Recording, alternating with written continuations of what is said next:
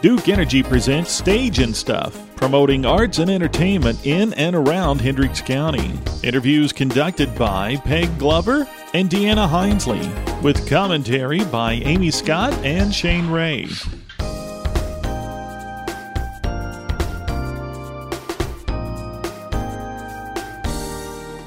Hello there, I'm Shane Ray. Here with me in the studio is the lovely Amy Scott. How are you, Amy? I'm good, and thank you for the kind words. Well, don't get used to them. I won't. Did you have a good holiday break? I did. How about you? I had a great one. Good. I always do.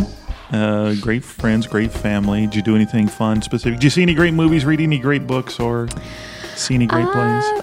I'm reading The Witch Elm by Tana French. Oh, yeah? It's an interesting book so far. Is that a new book or an old book? It's new-ish. I see. Not brand new, but that's what I like to call myself. Yeah, newish. But not brand new. Not brand new. But I'm not. I'm kind of an antique these days, I guess. Yeah. I'm entering that phase. So anyway, I interrupted you on the book. No, and so that's been good so far. And then movie-wise, I saw Robert Redford's latest, The Man with the Gun, I believe is what it's called. Okay. Interesting film. Yeah. Yeah, I would probably, for me, that might be one that I would just have done DVD on and not movie theater. Straight to video, as they say. Straight to video. Straight to VHS or Betamax. Maybe it's just me. I mean, it was fun, don't get me wrong, but yeah. I don't know if it was movie theater. But. Well, I saw the Clint Eastwood movie. Oh. Now, of course, the name escapes me. I forget it now, but it was pretty good. I told someone else it wasn't his best, but definitely... The Mule, that's the name of it. Oh, yeah. I heard that. We also saw the Mary Poppins Returns, if you can believe that. Have you seen that? I have not. I had a friend who went and saw it. She said there were maybe too many songs in it, but she really liked it, and she liked the message. So, yeah. Of course, Teresa and I went, and she loved it. And I said, I'll tell you two things, and this is my critic hat I have on, which is the reason we're here. That's right. I felt like she played, whatever her name is, that played Mary Poppins. Emily Blunt. There you go. Mm-hmm. She played her too condescending. Oh. Everybody, she constantly rolled her eyes at people and kind of talked down to them. And I didn't think... that's not Julie Andrews. Yeah, exactly. No. You crystallized my own thoughts eloquently. Julie Andrews had that balance going. Yeah. Exactly. So anyway, that was my thought. And yes, it could... Even one of the songs, I felt like she had a real growl in her voice. And so I said, I don't think that fits. But it did actually get good towards the end. I have to say, when you asked me to do this with you, I didn't think we'd be talking about Mary Poppins, Shane. Get ready for anything. Speaking of which, I should tell you that this is a new show, Stage and Stuff, and Amy and I will be kicking off each show while Peg Glover and Deanna Hindsley, they have a guest on tonight's show, and you may even know him. He's a local guy, artist. His name is Audwynn Newman.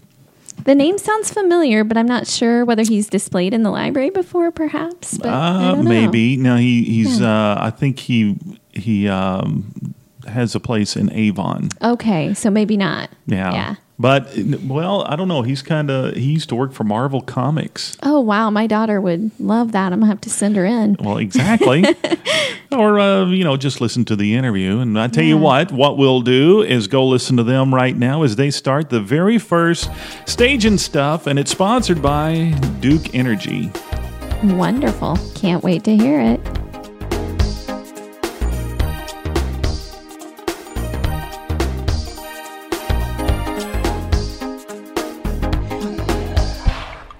Hello, this is Peg Glover, and welcome to our show, Stage and Stuff. I'd like to introduce to you today our co-host as well, and that is Deanna Hindsley. Hi, Peg. I'm so glad to be here today. I'm excited about our show, and I'm also excited that we have with us today our guest, Audwynn Newman. Audwynn has an experience in art, and he has a place in Avon. So he's a Hendricks County guy that we're interested in talking to today and finding out more about. Yeah, Audwynn, one of the things that I found most interesting when I first learned about your story is that you actually didn't grow up here. No, I actually I'm kind of a transplant from many places. Originally born in Cleveland, Ohio. Then my dad joined the Navy, so I became a Navy brat. And so I lived in 11 different states. And previously, before moving to Indiana, I went to high school in Massachusetts. I went to college in New Jersey. And I was on my way to San Diego when I was 24 years old. And my best friend that I met in college lives here in Indiana, central Indiana. And he told me to stop off and hang out for a weekend, and I never made it to San Diego. So. Okay. Well, now could we back up a little bit here, and we want to hear about your art. Sure. I've been blessed. Art literally is amongst my earliest memories, drawing stuff and watching movies and drawing things I saw in movies. So art has been something that's kind of coursed through my veins my entire life.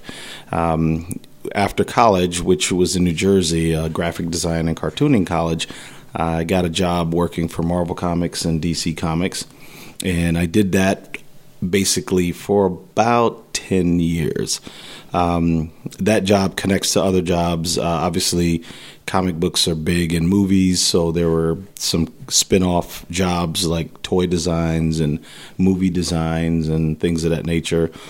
Locally, I did a lot of wall murals for prominent individuals and establishments.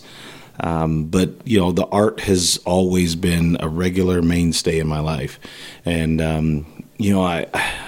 I just feel so fortunate to come up in a time when you could be influenced by different creative people, and if you polished and perfect your skill and you worked hard to present it to people, you really reap the rewards and the fruit from that effort. So all the books that I worked on for Marvel Comics and DC Comics were successful, and those in turn led to successful creative stints designing toys for Hasbro and for Sony Pictures and DreamWorks and Warner Brothers and stuff like that. So it's been a really good ride for sure. One of the things that would be, I think, really beneficial, because art is so visual, your art is so visual, is to let our audience know a little bit about your art. For example, your main medium. I mean, there are so many different genres, and your genre I kind of like to call fun and funky. I like that. Yeah, that's good. I really like that. Good. I guess, so my instructors in college were all traditionally trained artists. There was no one that was trained on computer graphics or Photoshop or Illustrator. So my standards are based on the oldest traditions of human anatomy, acrylic painting, watercolor, color pencil, markers. And as I was taught then, if you can master the basic concepts from as old as we can all know and remember, you can transplant that into a computer program. But you can't learn a computer program and leave the program and then transport that to a physical medium, paper or board or whatever. So my medium is kind of all over, but basically it's pencil, the drawing is the foundation, then pen and ink, and then some form of finishing color. Usually I use dyes, which is kind of a complicated way of saying watercolors that are really vibrant. And then sometimes I use acrylic and a little bit of oil. And could you describe for us some of your best pieces? I think what I'm trying to get out here is that this is not traditional art. This True. is very much along the lines of the Marvel and the DC Comics and the fun stuff that people love to look at. I think, I guess I usually describe it as it's kind of a mashup of a couple things, but basically I take the pride that people have in states, like where they live, whatever state it is. And then I take that traditional comic book illustration with my own flair, and I illustrate teams or mascots or lifestyle, fishing, hunting, camping, running, on cutouts of states. So I do that Marvel comic illustration, but I do it on a state, Indiana, mostly Midwest, but some of the Far East and Far West states as well. And then I do some. I'm licensed with IU and Purdue and Michigan State to do their team mascots on the states as well. That guides me to ask you, I think that most artists of any kind, whether it's music or visual art or whatever it is, have that talent that runs in their family. So when you started, were your mother and father, either one of them, artists? No, we were talking about this over Thanksgiving. There's no artistic, creative gene connection whatsoever. I don't know where it came from. I know I was born in 1971, so I'm kind of a child of the 80s. And, I wasn't what you call now a STEM kid. I wasn't a science, technology, engineering, and math kid. I was an art kid. Like that was, in the third grade, the Sister Mary Fermata, I went to a private school. She learned I would behave well if she would let me do a show and tell with my art. My mom learned that, if I behaved well at the dentist's office, she'd buy me a comic book, things like that. So art has always been just a wonderful tool. And even in high school, a huge part of me just getting through was teachers going out of their way to provide projects and things for me to pursue art and do murals in high school and things like that. And it was all based on, okay, you'll get to do this if you do this, So what I'm trying to do now is offer that kind of opportunity to young people here in Indianapolis and outlying areas. It's very difficult because the needs are pretty great. But one of the things I'd like to get to do by the summer is offer some classes for kids. I did it in Speedway last year a lot. In the schools in particular, the art is something that's being cut back quite a bit. Yes. And so there's a huge demand. There'll be one art teacher that covers all the students, all the students for a school. And that makes it really tough because they're basically coming in, giving an assignment, and they can't really give instructions, so the kids don't really get any formulative technical advice. They're not being molded and crafted at all. So hopefully that's something that I can kind of help, in that regard, moving forward. That's the plan, at least, to do more of that. Since your teachers guided you in that way, it's inspirational that you have that same drive. Absolutely. And, I'm always amazed at how little basic information kids are giving that's art related. And it's not for fault, no one's fault. It's just that if you have 150 students over a period of a week, how much instruction can you really give? You have enough time to say, do this, and hopefully it can look like this, and then they just go at it. But you can't really give individual time to that many students, Audwynn, as you talk about your art, it's pretty obvious how passionate you are. And there are many artists out there that I'm sure are looking for that kind of direction and that kind of passion. I'm wondering, how did it fold out for your Marvel and DC Comics? Did that lead into a permanent career, or did you find yourself having life pull you in different directions? Yeah, it pulled me in different directions. It's a great question, Peg, because what happened when I was drawn for Marvel and DC Comics, so just like a stock market, there can be a big boom and then there can be a big bust. And so when I got in, comics were selling at alarming rates. They were hugely popular. And then it started to go downhill. And so it kind of went into a recession, basically. And so I leapt off and started doing other things. I talked about the movie designs, toy designs. Then I started doing more personal custom things like wall murals and things like that. And because I was working with Marvel, at the time you could be what is basically a freelance artist. No one wanted to be under a contract because you were beholden to work for that one company.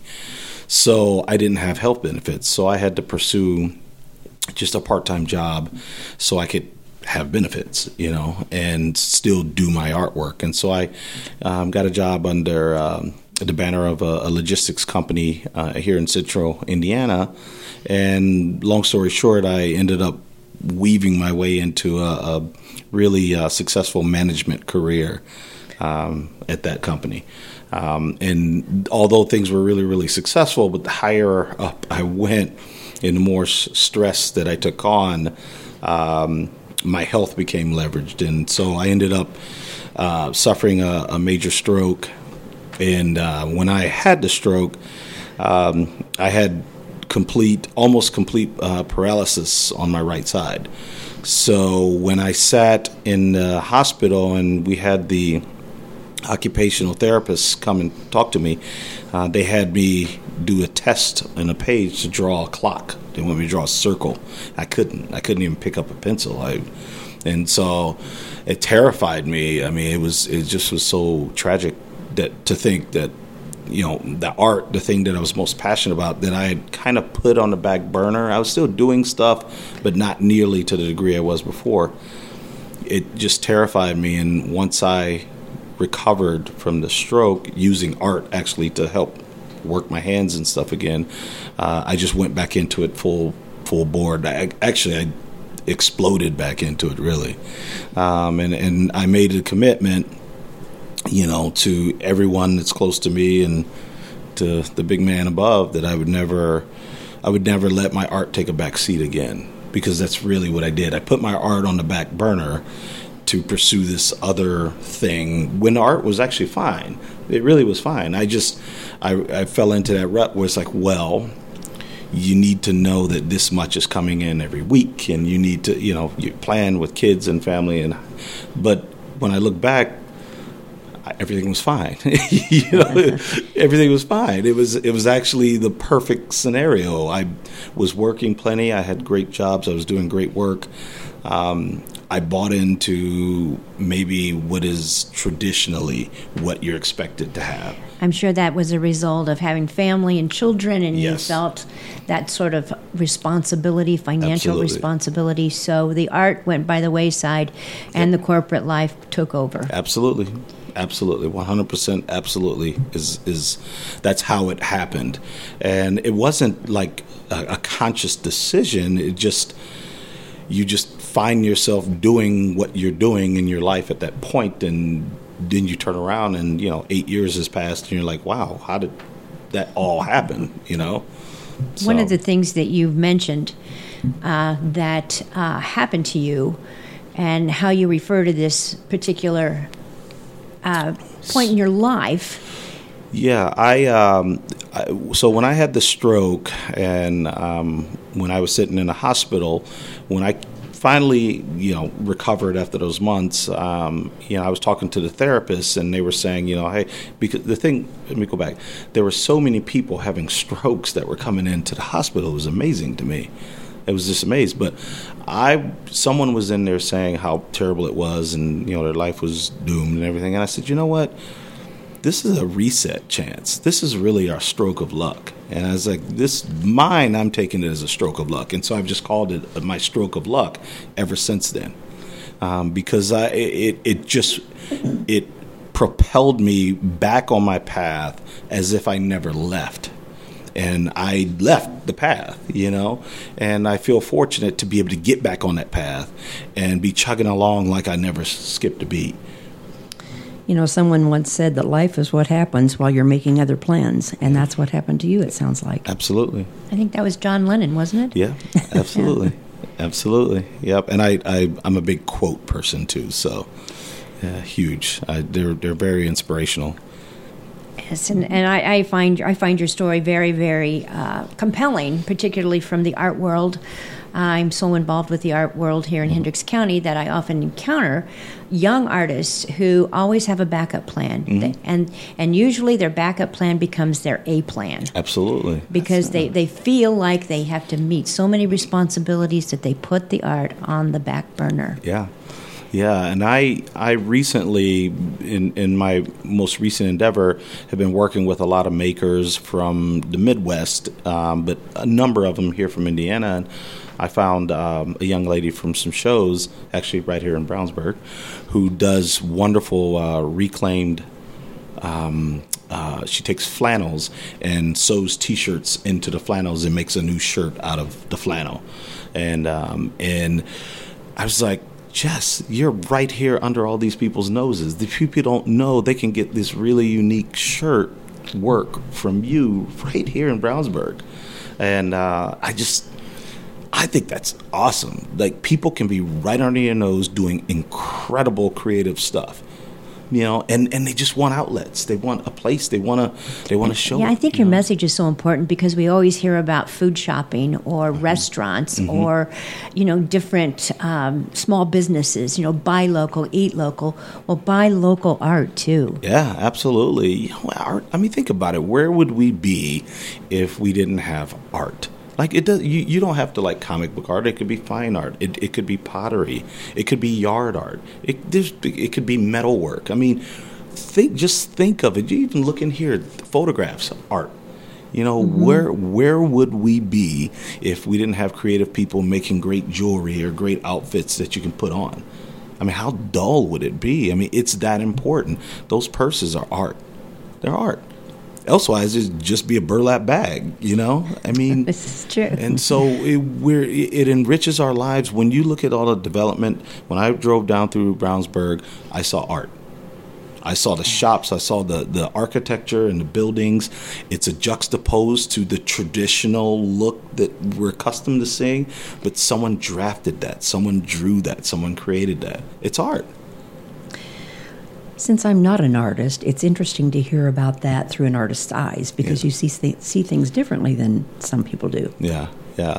See art in Speaking in the of common. seeing art, where can our listeners see your art? Well, I recently, just prior to the holidays, opened up a retail shop in Avon, beautiful Avon. It's called The Crafty Animal. We actually just put our sign up about a week and a half ago. And it's the best way of saying where it is it's inside Old Bob's.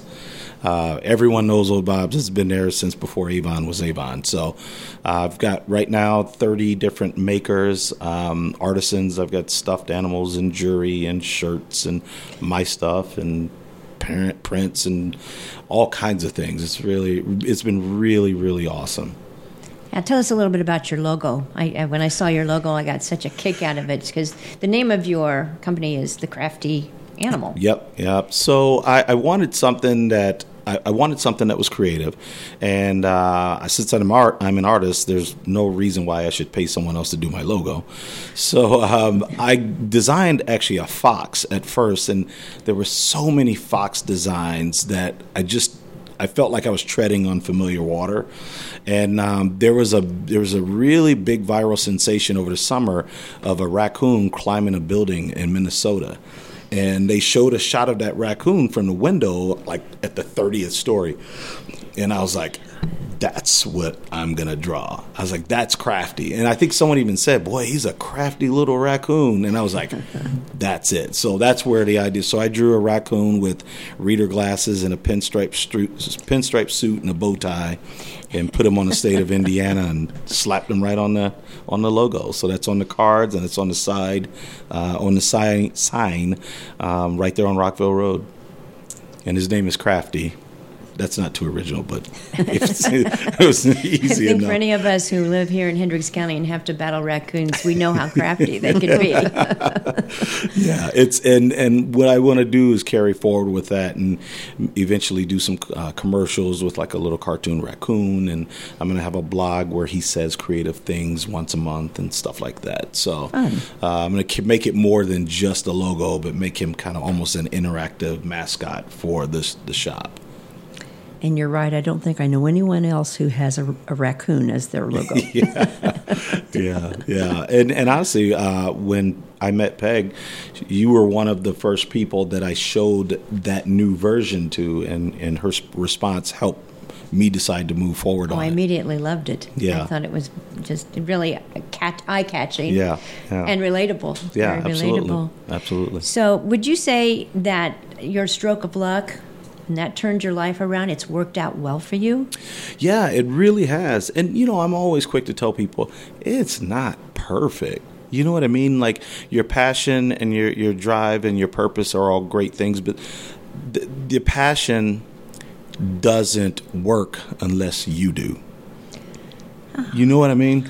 Like, that was so profound. So it's great to have purpose. And I meet people all the time and say, hey, I want to draw or paint or do whatever, but I can't find the time.